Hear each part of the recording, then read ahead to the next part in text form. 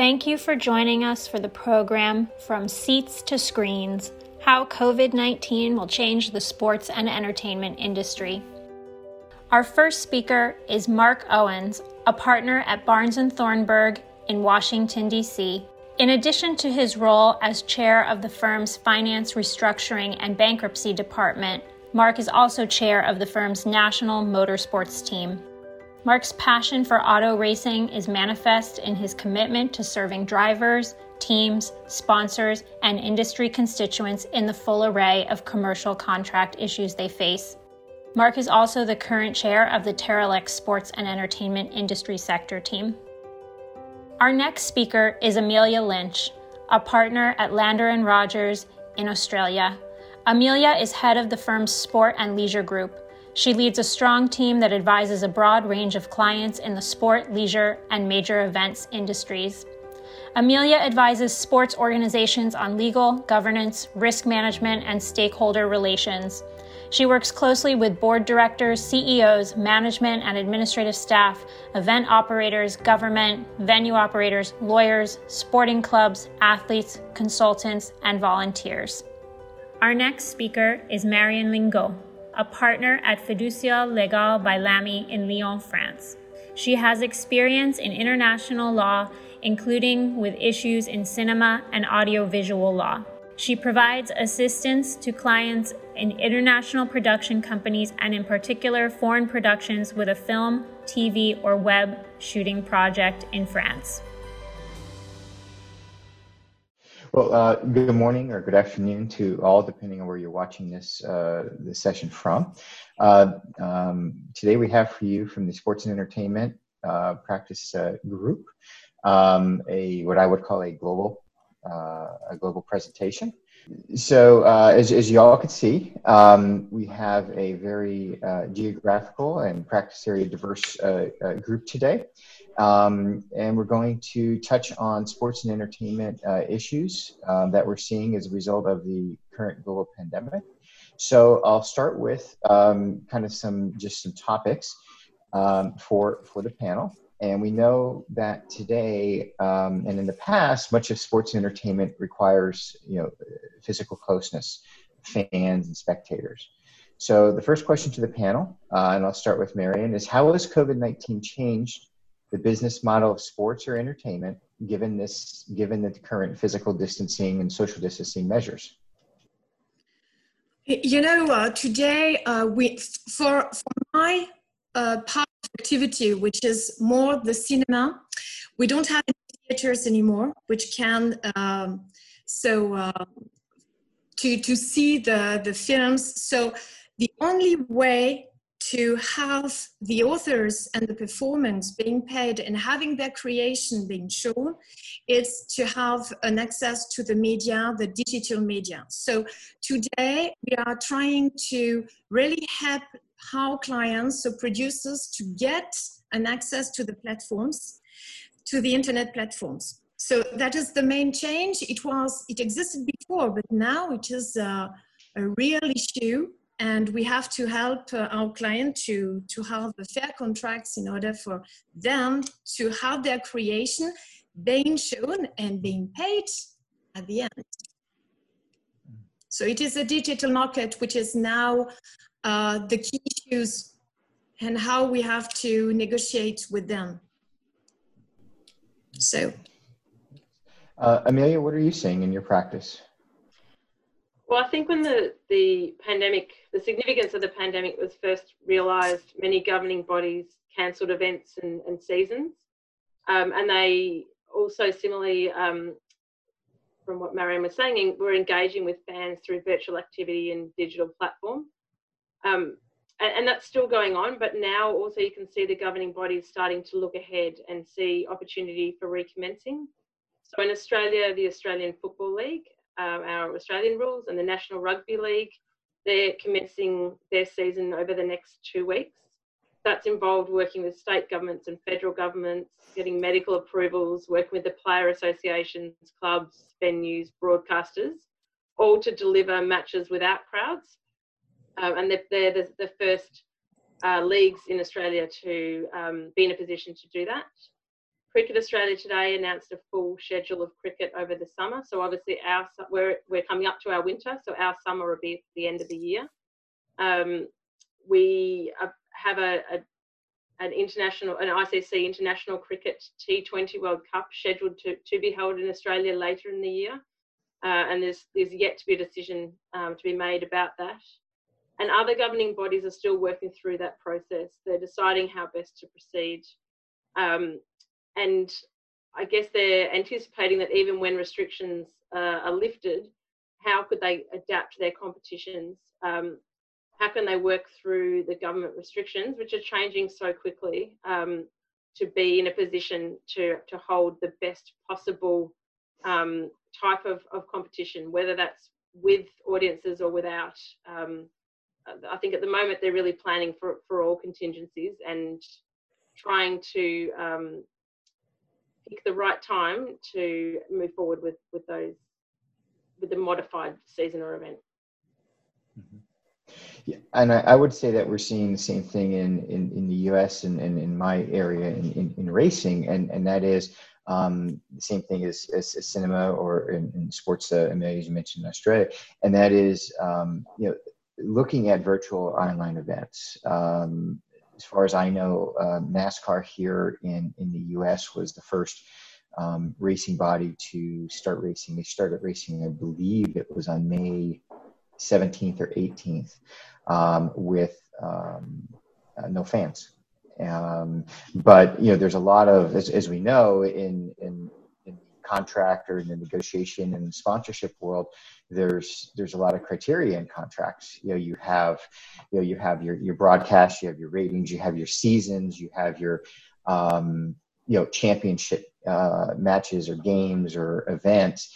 And all of that now is, well, what do? Do we cancel some of these events? Do we shorten the season? What does that mean for broadcasting, and sponsors and things like that? And those are some things I know we'll get into a little bit later. But, whether it's the virtual online event and trying to keep everybody engaged, or acceleration or expansion of esports, of online sports, still having competition without fans rather than having to, rerun past interesting sporting events. So that's, I think we're seeing a lot of the same here, especially when we have these sporting events, some of which can have 100,000 or more people, for would have been 103 or 104 years of running the Indianapolis 500 here was supposed to be last weekend, and it wasn't. And that's, I believe, the single largest sporting event, attendance in the world of 300,000 plus people. And it's something that's changing right now. That's going to run in August. So one question I do have for Mary, and I'll start with you. With the increased online, you're saying with the cinema, and certainly you have a lot of people, watching cinema, et cetera, have you found issues with broadband or internet accessibility and bandwidth in your negotiations, or is that expanding? Has that been an issue? Oh, that is an issue. It was an issue before, but now it is the main issue.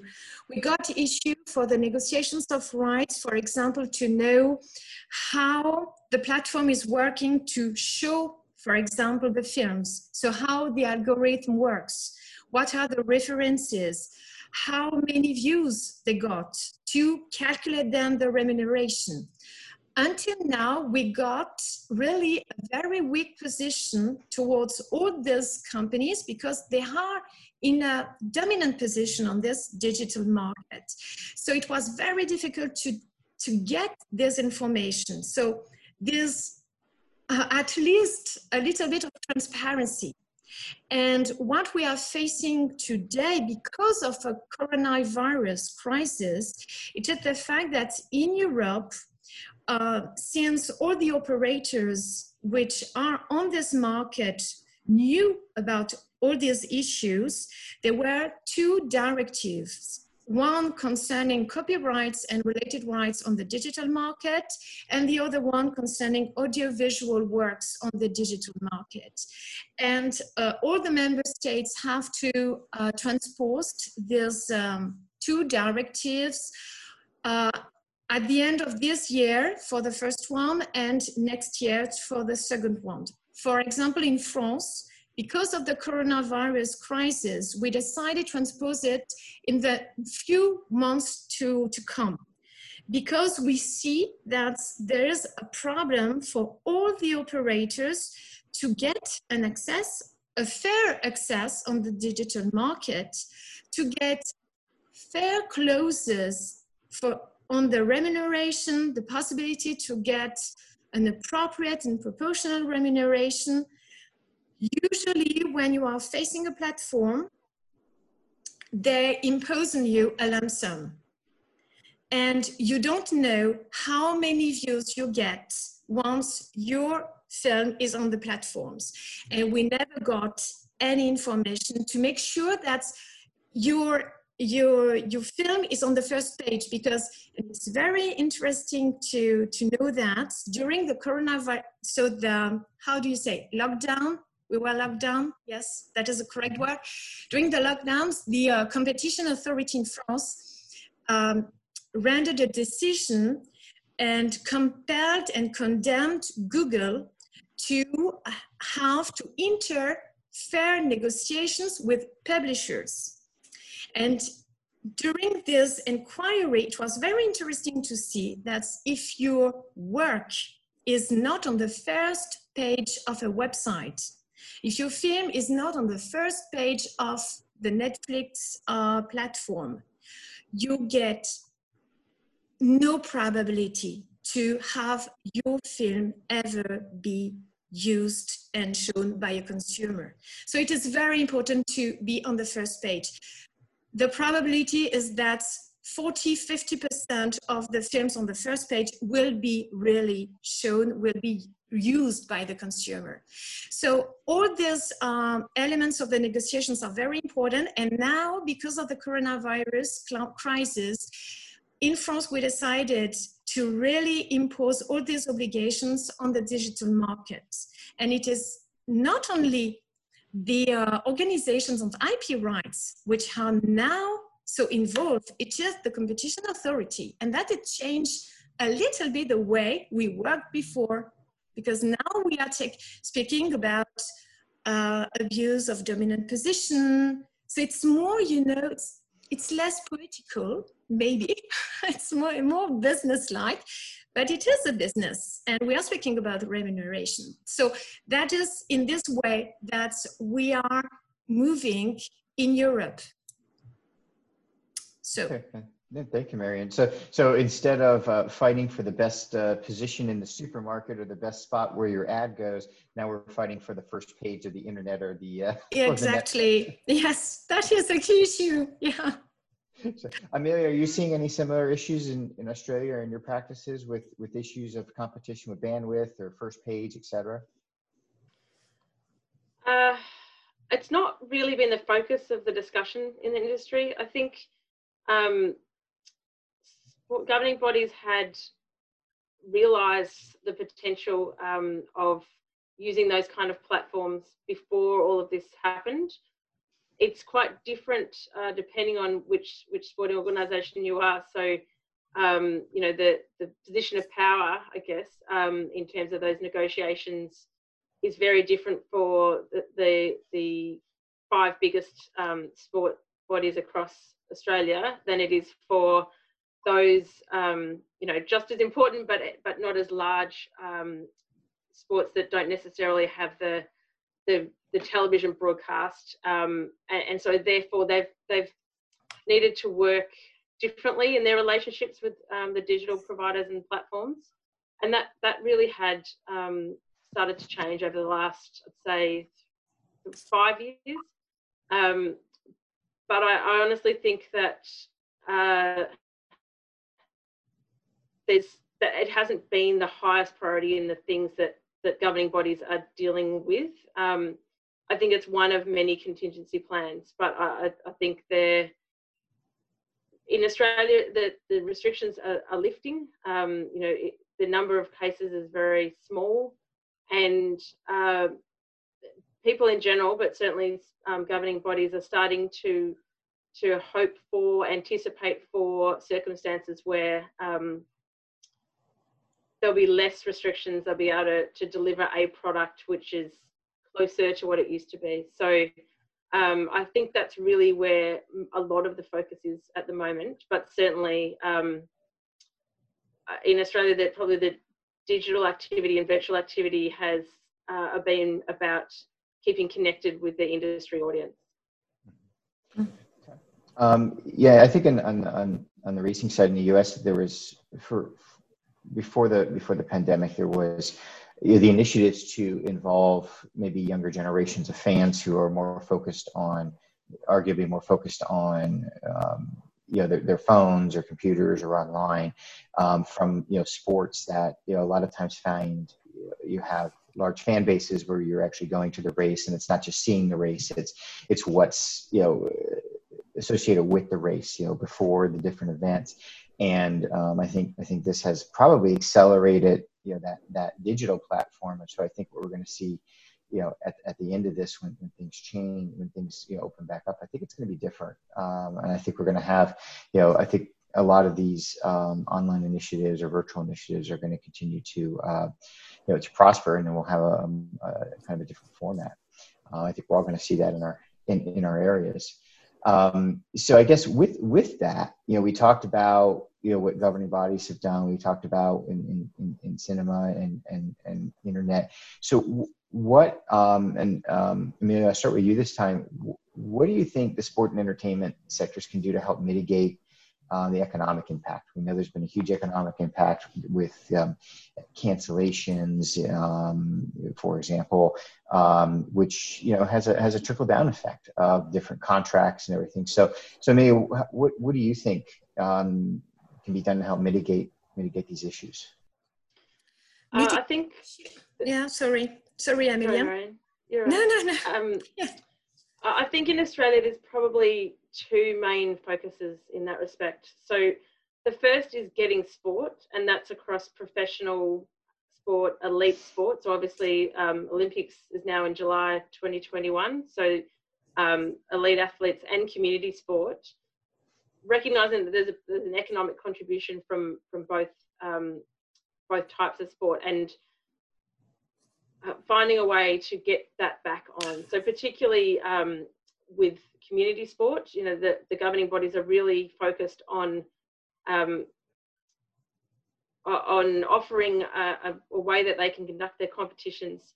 That's absolutely partly about the economics, partly about the revenue flow through that goes to the different levels of governing bodies in Australia. We have a federated model for most of our sport organisations, so there's often tiered revenue models where a clip of the ticket from community sport goes to the different levels of governing bodies. But it's also really strong focus because of the community wellbeing benefits, the contribution that getting the sport and entertainment sector operating again, to be able to provide the opportunity for people in the community to participate and get the mental health and wellbeing benefits from that, which in turn flow to broader community benefits and ultimately combine that economic contribution with the wellbeing contribution, has been really one of the biggest contributions that sport can make. And it's been recognised by all levels of government in Australia. There's been a lot of support from government, both across funding and resources, but also to work with governing bodies to find a way to facilitate the operation of competitions and events. Yes, they're modified, but it's challenging to work across so for the Australian Football League and the National Rugby League, they've had to work with state governments across multiple states and with the federal government. Each state has different levels of restrictions and different rules about what can be done.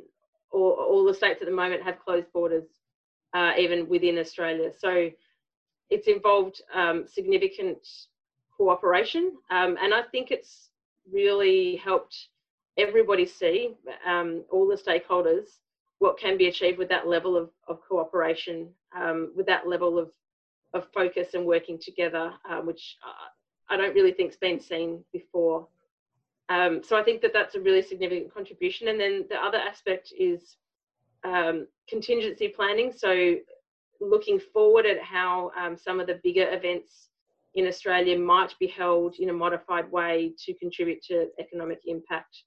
So one of our clients is the Victoria Racing Club, and they run the Melbourne Cup Carnival here in Melbourne.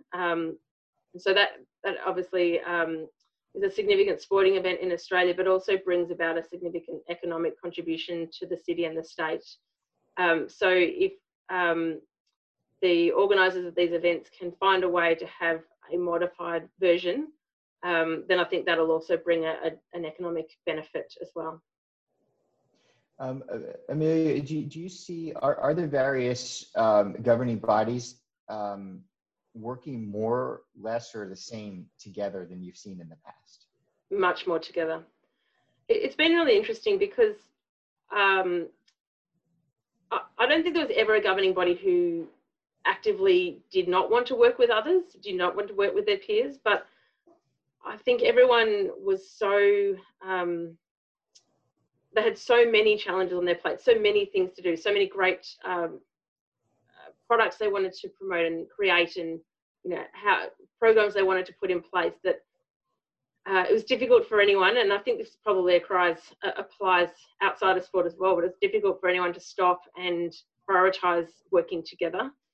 But this pandemic has really meant that everybody's had to stop, and it's really shifted the approach that's been taken. So the governing bodies have worked really strongly together to lobby government, which is something that was really needed in Australia, but wasn't done as well as it could have been. And also really to lead solutions, to be able to say to government, this is the solution, this is a way we can run this, or if you provide this amount of funding, this has been at state government level and federal government level, then we can get these programs running, we can facilitate this kind of community sport in this manner. And it's been a really powerful voice that probably hasn't occurred before now in the same way. Okay, thank you. Marion, what are you seeing in with the cancellations, and as you said, you're not having theaters anymore, regarding help in mitigating economic impact? So there are different issues.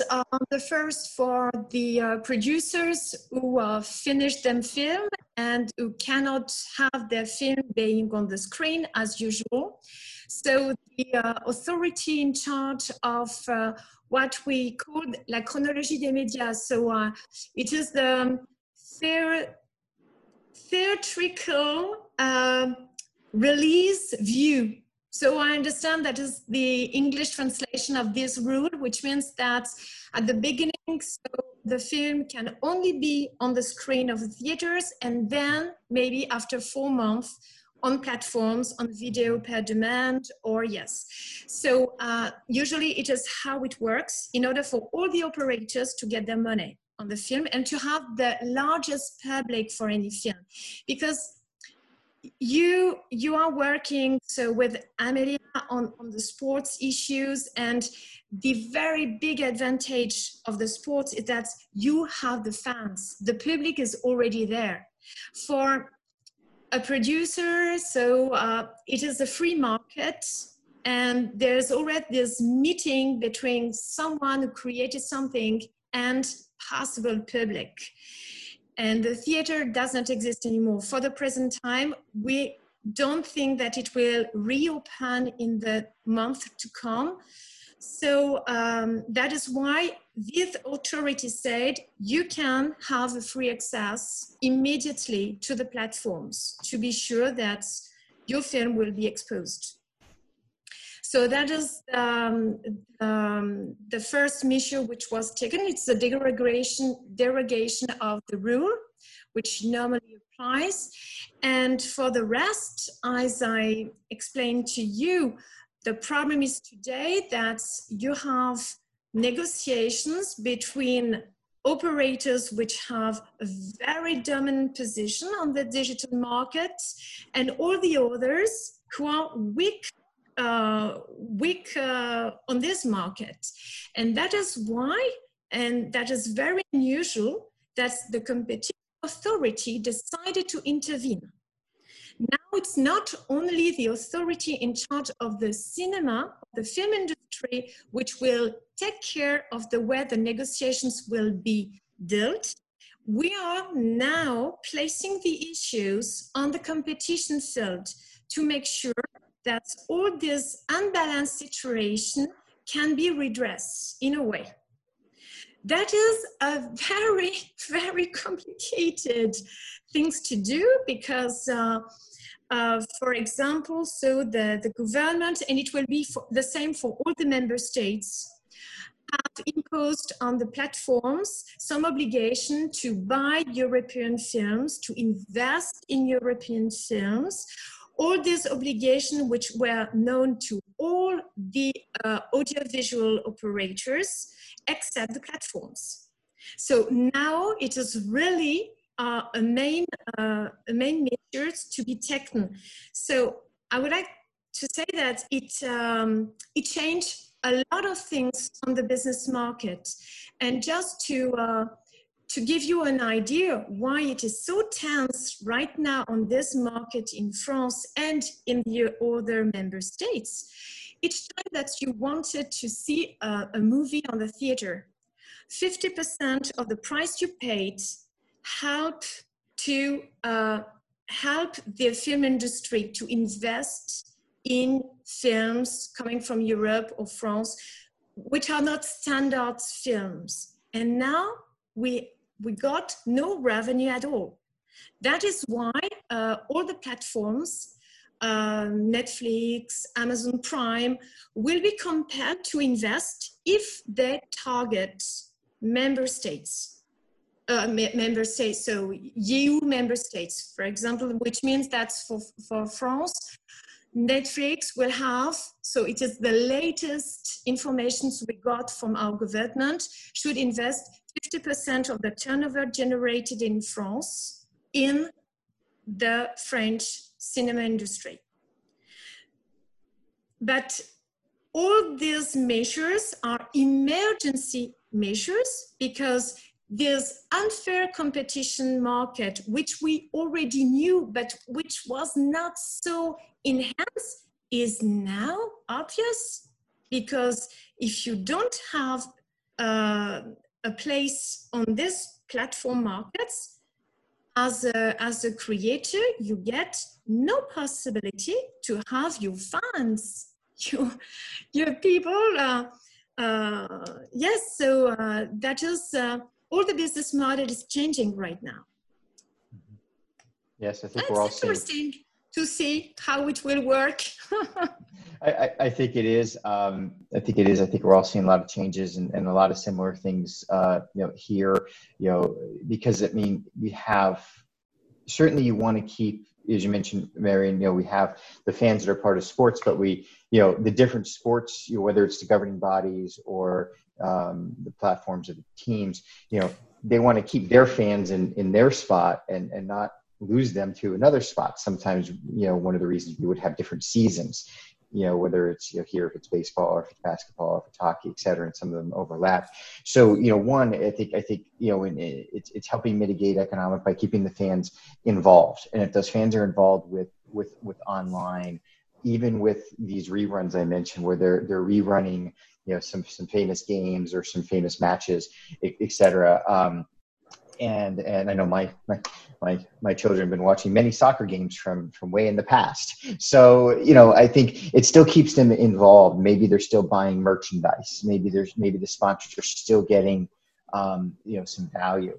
But I mean, we've had in the US, we've had some government subsidies and programs and everything, because let's face it, with sports, especially large sporting events, it's a trickle down. There's effect on hotel revenue. There's effect on restaurant revenue. There's effect on transportation revenue. It all, because a lot of times people travel for these events, and we're seeing it, globally. So, I think it's just trying to at this point, stay afloat, keep everything going until things start to open back up, and where the different parts of the U.S. are starting that slowly. Just maybe one thing on this, because we have now facing some proceedings before our courts concerning the insurances, when everything is cancelled. And there has been last week, the Commercial Court of Paris rendered a judgment condemning an insurance to recover the loss of profits because of the lockdown period. And there are many proceedings pending, so which means that we will see how the insurance market will react on this, because the French courts are willing to make the insurances pay for the loss of profit generated by the cancellation of most of events. And on this issue, so the professionals and the operators fear that for the future, the insurance will be huge if they are compelled now because of the decisions rendered to pay and to cover this pandemic risk. So that is something which is under discussions before the courts, and we will see how it works. But we have already a decision now condemning insurances. And we're seeing very similar here with, at my firm, our insurance group has been very busy. We're seeing it from the insurance side, and, in my practice, my other practice in the bankruptcy side, we're seeing more bankruptcies, where companies are filing for protection, because maybe they can't pay their loans, or, to stop obligations of their contracts. Amelia, are you seeing insurance issues or other similar issues in Australia? Well, our insurance team is similarly very, very busy. So I think there's certainly an effect. And one interesting observation that one of the partners made to me when we were talking about this is, in any kind of economic downturn, for whatever reason, an insurance practice is generally busier. Perhaps in part because there is particular insurance cover for what's occurred, and that's obviously the pandemic insurance that Marion was referring to, but also because people, when they lose their jobs or have reduced hours and reduced income, are then reactivating claims that had been dormant for some time. It seems to motivate individuals and probably lawyers involved to bring them back on and to reinvigorate the pursuit of them. So I think it's not just an effect in the direct pandemic type insurance, but a much broader impact on insurance. And obviously that does lead to questions about what might occur later in terms of premiums. I think specifically in relation to pandemic insurance in Australia, not very many sports would have had that kind of cover. I was joining a session, a webinar session 2 nights ago, and one of the Tennis Australia, who runs the Australian Open, they were talking about the fact that they had pandemic insurance, so that had certainly put them in a far different position from what they would have been if they didn't have it. But I'd say that that's a small minority in terms of that type of insurance cover in Australia. Mm-hmm. Okay. Well, as we kind of get closer to the end of our time, there's kind of 2 more main subjects I wanted to raise. And I think the one thing is that, maybe if we could all share what we've seen with, whether in sports or entertainment, some creative, whether it's online streaming concerts or social media or other examples. So Marion, I'll start with you. What have you seen in your practice that has kind of caught your eye as being very creative? Creative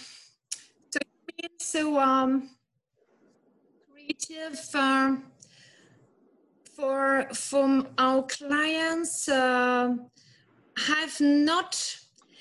Today, the main issue is the negotiations with platforms. So it is not really new. The discussions that we have are the same. The fact that we don't want the exclusivity to license the exclusive rights. So the things which has changed, it is the governmental measures and the intervention of the competition authority, which now is on our side when we are facing such negotiations. That is the main change. But for the rest, we already knew the issues, and but now there are yes, national authorities which are ready to intervene in the contracts, which is quite unusual because we are all lawyers, jurists, and we know that the contract, it is two willing persons so trying to find a settlement. Now the negotiations will be in a way survey, how do you say, you have an authority which will have an eye on it. And I mentioned last week we got this decision from the competition authority in France concerning negotiations between Google and publishers. Because today it's very difficult, for example, to get any newspaper on paper because we have problems with deliveries. So for all the newspapers, it's important to have an access on internet, and most of the time, everybody is using Google. So it's important for them to be on the first page, the famous first page. And Google said, we will pay nothing, because they use the extracts, you know, of some articles, and they said, no, nothing. And if you want to be paid, we will not show you on the first page. You will not be on the first page. So the publishers filed a claim against the competition authority, and last week the competition authority said it is unfair. And now they forced Google on the negotiations to propose something fair with a fair remuneration, and not only saying no, because we know that now this research process system is necessary to get access to anything. So that is in this way that things are changing. Thank you. Amelia, what have you seen, you know, kind of in the lockdown of different things or creative things that have been happening, you know, online or in the industry? Yeah, so a few examples. The V8 Supercars over here ran an E-Series where they used simulators to have an ongoing championship series with the drivers who would ordinarily be driving in the real life races. And that they were probably the first to get that up in Australia. So that was really, I guess, at the forefront, and there's a lot of talk about that. And I've heard that they will look to continue that in a way. I mean, in addition to their real racing program, but they'll look to, because it was so successful, they'll look to have a virtual racing program as well. The other thing that's really exploded in Australia is online fitness type programs. So, you know, providing opportunities for everyday people in the community who you know, are no longer in fitness centres or no longer able to play the sport that they used to. So one example is one of the leisure centres that we work with set up all of their workout classes online, and initially and at the moment everything was free to really just provide an opportunity for anyone in the public. So you didn't just have to be a member of the fitness centre, but anyone in the public to use that program to take classes. But what they will do and what they intend to do is, when the fitness centre opens again, then they'll turn it into a product where people pay for that. And they've had a huge amount of use of it, a huge amount of take up. So they're really seeing this as an opportunity to drive a new revenue stream, and I think to do that much more quickly than would have occurred if they had if they'd introduced that alongside their physical fitness centre. And I think from a consumer perspective, there'll be a lot more continued use of those kind of digital opportunities. Similarly, some of the sport governing bodies have I guess bolstered existing programs. So Netball Australia had the NetFit program, which was online workshops and programs for netballers, and it existed before, but has really taken off because so many people in the community are looking for ways to get their fitness and to engage with their sport in times where they really can't do that how they traditionally did so. So what's been interesting is a lot of use of the word opportunity. Governing bodies, in some ways are scrambling to stay connected, to generate some revenue to continue to function at a most basic level. But in other ways, they're really taking the opportunity to pivot, taking the opportunity to create or enhance programs that existed and really capture what's quite a captive market in that community space. And so I think what we'll see coming out of it is an increased revenue stream and increased use of that by consumers, which really hastens what Australian sports governing bodies have been talking about, how to create consumer products for how people like to consume sport now, which is very different from the traditional Saturday sport ideas that were really entrenched in the way that we participated in sport in Australia. So there's been lots of exciting and hurried examples, but I think that they do create opportunities for future programs that will be with us for a long time yet. No, I would agree. I would agree with both Yumi and Marion, the different things that we're seeing. I see, the online fitness is a big thing. I've participated in that, and you can't buy any weights. It's really tough to get weights. Yes. Weights or mats. Very tough. Exactly. Very tough. I see some of my kids, their soccer coaches doing, virtual trainings, one-on-one and in groups. We've had some of the similar virtual racing and some of the series here that you mentioned, Amelia. About a month ago, one of the most interesting things I saw is different concerts or different programs in which bands would get together and they would stream from 4 or 5 of their homes, all coming together, playing their individual instruments in their homes, and the singer singing in his home or her home, and all doing that. So and it coming together, which I just thought was one, very creative and at a level of technology that was pretty stunning. So, I agree. I think a lot of the things that we're seeing now, we would not have seen it anywhere near the level that we're seeing it now, because, it became a necessity since, globally, that we're all, quarantined or locked down, et cetera. And I do think that there's going to be a big shift. I still think there are going to be, brick and mortar, and you're going to go somewhere, because let's face it, especially in the beginning, we're all going to want to get out of the house. But also, I think it's going to allow us to maybe streamline, how we do things and doing things, in your home. So I think that, if we can look positively to the extent we can, there could be some different, positive changes that come out. So, I'd like to kind of end with a last question for everybody, and that is kind of now looking at putting on our lawyer hats. How, I guess, I'll start with you, Amelia, this time.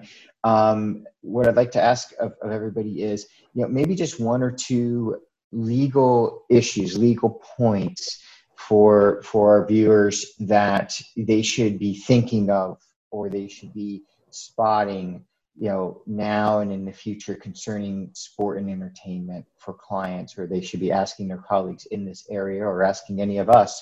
Our contact information will be available. So what would you say that you've seen or seeing, or you're thinking in the future, for legal items that people should be aware of?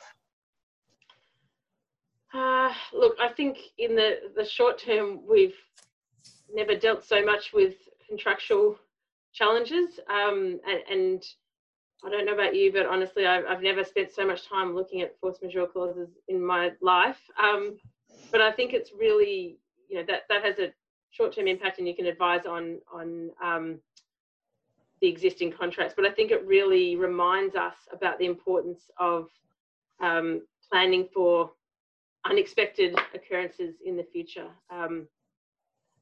Hopefully not another pandemic, but no one had ever really considered this as a serious issue when you were planning a commercial relationship. So I think that's one key focus, is to be looking at how can this best plan for the unexpected, and setting up both parties to do that in a way that will continue to maintain a strong relationship into the future, partly through the contract and partly through the relationships. I guess the other answer is a little bit left field, in that I find we're most effective when we are working with our clients, understanding what they're experiencing, understanding what's going on in the industry, and helping them find a people and culture solution. So helping connect them with the right people. I think it's really important for lawyers. I think the days of us just drafting and advising on a document are long gone, and we can play a really important role sharing our observations about what's going on in the industry, but also connecting them with experts or connecting them with other sports who have similar experiences and might be looking for a solution that they can find together, that they might be able to work on together. And I think the more that we're doing that, the more that we're working to help facilitate solutions, then we'll have a stronger understanding of the business and industry and their environment, which then puts us, full circle in a really strong position to assist with the legal issues. And there will always be legal issues. So I don't think it's a matter of choosing one over the other. But I think the most helpful we can be and the greatest contribution we can make is to really understand their business, understand their challenges and opportunities, and help facilitate solutions. Thank you. Marian, what would your legal points be that everybody should be thinking of, what you're saying?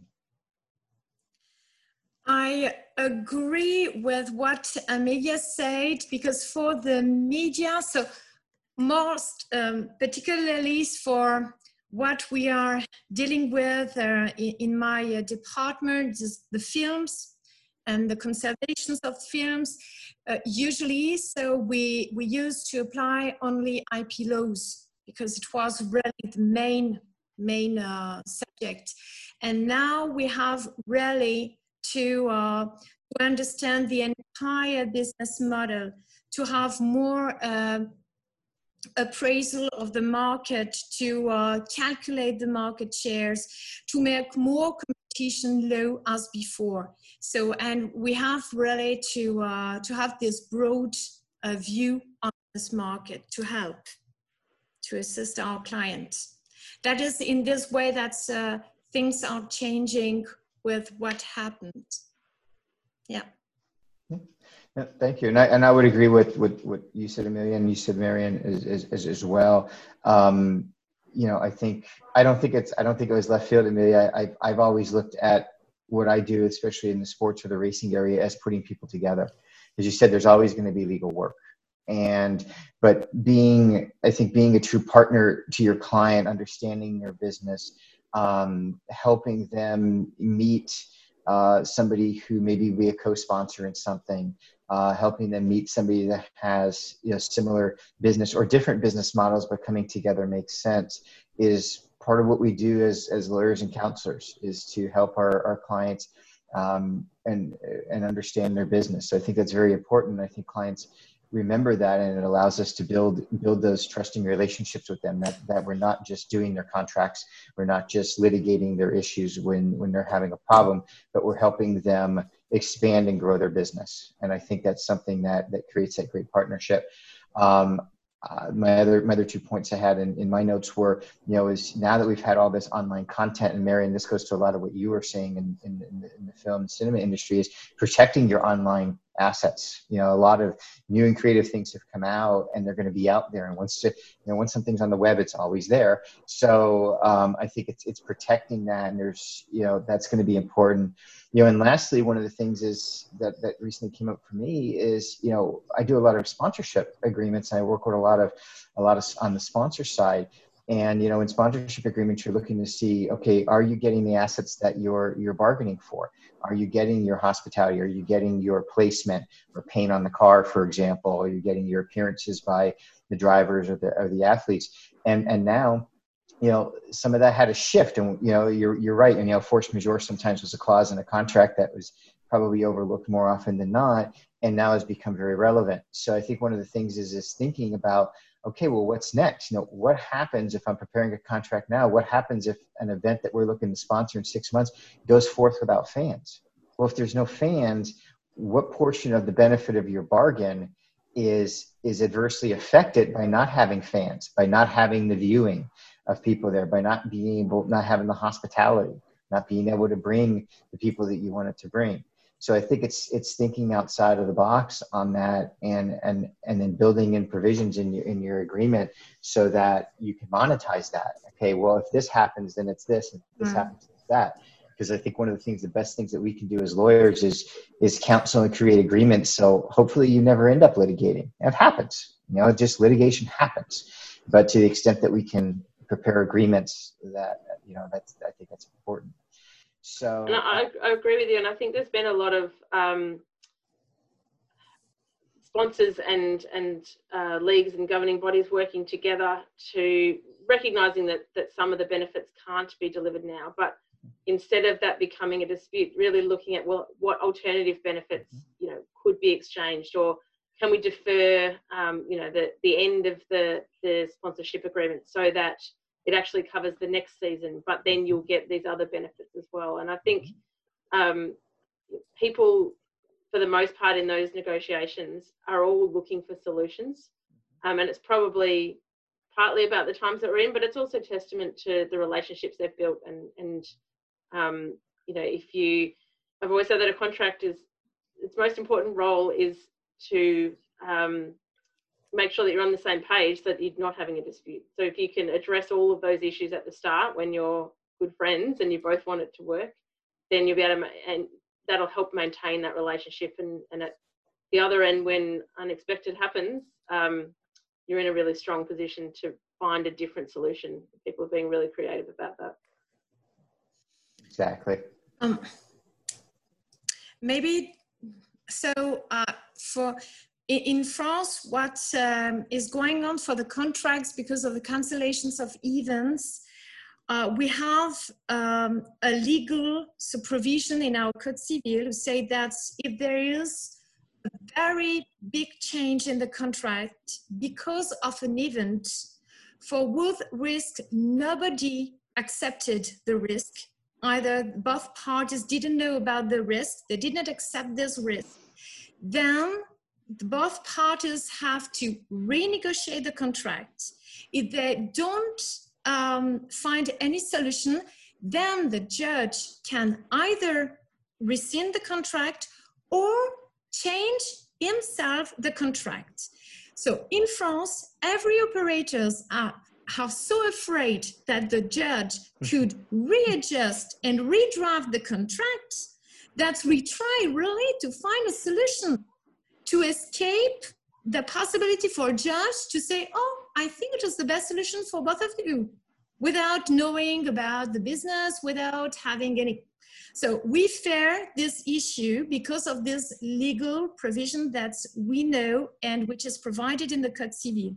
That is why, it leads the parties to find a solution to rebalance the contract because of this risk that nobody accepted because we didn't know. No, that's exactly right. Sometimes it's better to negotiate than take the risk that a court is going to do something that you nobody contemplated. So Well, Amelia and Marion, I'd like to thank you for us all getting together at different time zones around the world, and I think this has been a great presentation. I'm hoping anybody who's viewing this finds value. Please, anybody viewing this, if you have questions for Amelia, Marion, or myself, please feel free to reach out to us. I think introducing our clients to each other as they have issues throughout the world and different practice areas is very important, so that we can provide the best service. So thank you again to Amelia and Marion, and thank you. Thank you.